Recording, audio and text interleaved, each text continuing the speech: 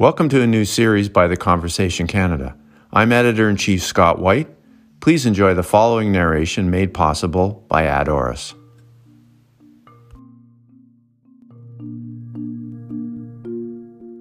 Why dental care needs to be part of health care and on the federal election agenda. The lead author of this article is Paul Allison, Professor of Dental Public Health, McGill University. Narrated by Ad Oris. This story was originally published on September 9, 2021. In Canada, dental care is not part of medical care. Approximately 6% of dental care is paid for by public funds, with the rest being paid through private insurance, 56%, or out of pocket, 38%.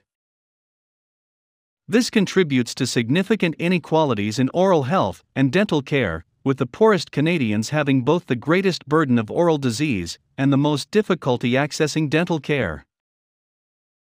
While Canada's medical care system has its problems, the fact that it is free at the point of service substantially helps all Canadians access it.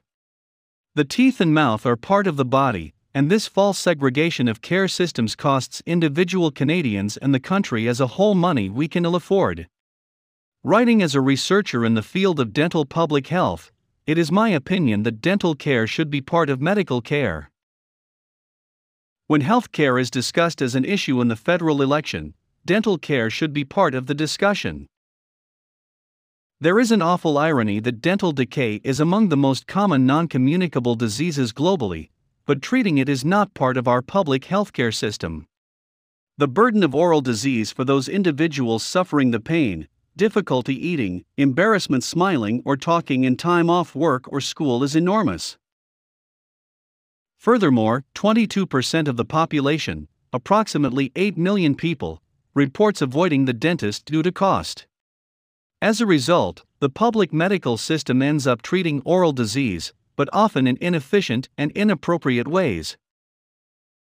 For example, from 2010 to 2012, treatment of dental decay was by far the most common reason for 1 to 5-year-old children receiving general anesthesia, accounting for 31% of all general anesthesia care in that age group.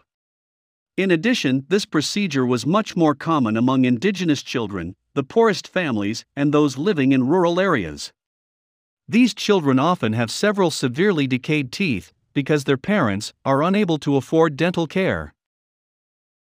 On top of this, increasing numbers of Canadians have precarious jobs with lower wages and fewer workplace benefits, so have to pay for dental care out of pocket. This results in more people consulting physicians and/or emergency departments for dental problems, but often receiving suboptimal care, as those facilities are not equipped to provide the necessary treatment. To add to these issues directly related to oral disease and dental care, we also know that the body's systems do not segregate the mouth from the rest of the body. There are important examples of direct links between oral health and general health.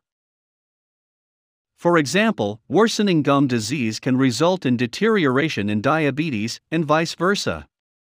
And this burden of disease and difficulties accessing dental care is experienced very unequally among Canadians. The poorest groups, Indigenous people, recent immigrants, those with disabilities, and those living in rural and remote Canada having significantly more problems. These inequalities are also greater among women than men in Canada. However, there is something that can be done to improve this situation.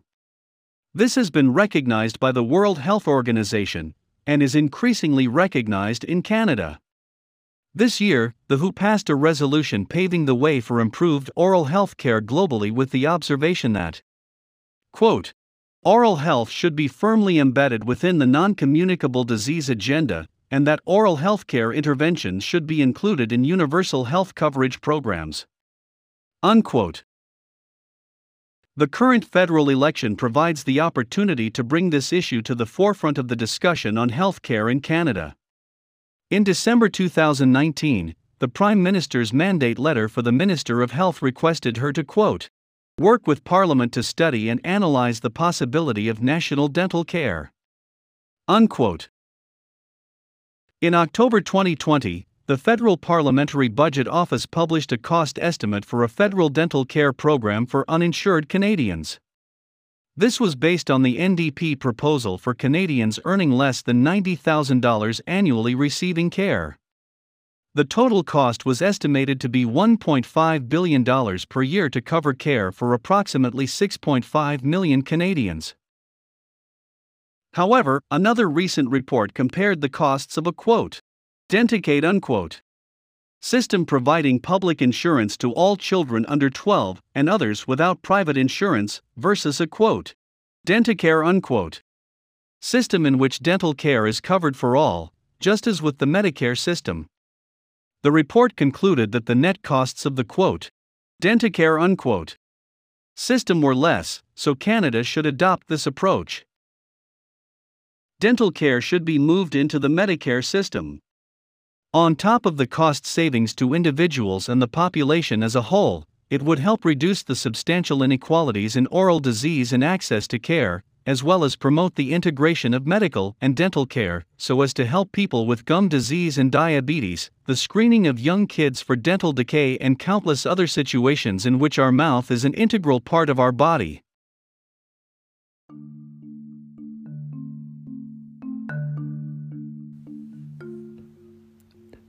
This was the audio version of the Conversation Canada. I'm Editor-in-Chief Scott White, and thank you for listening.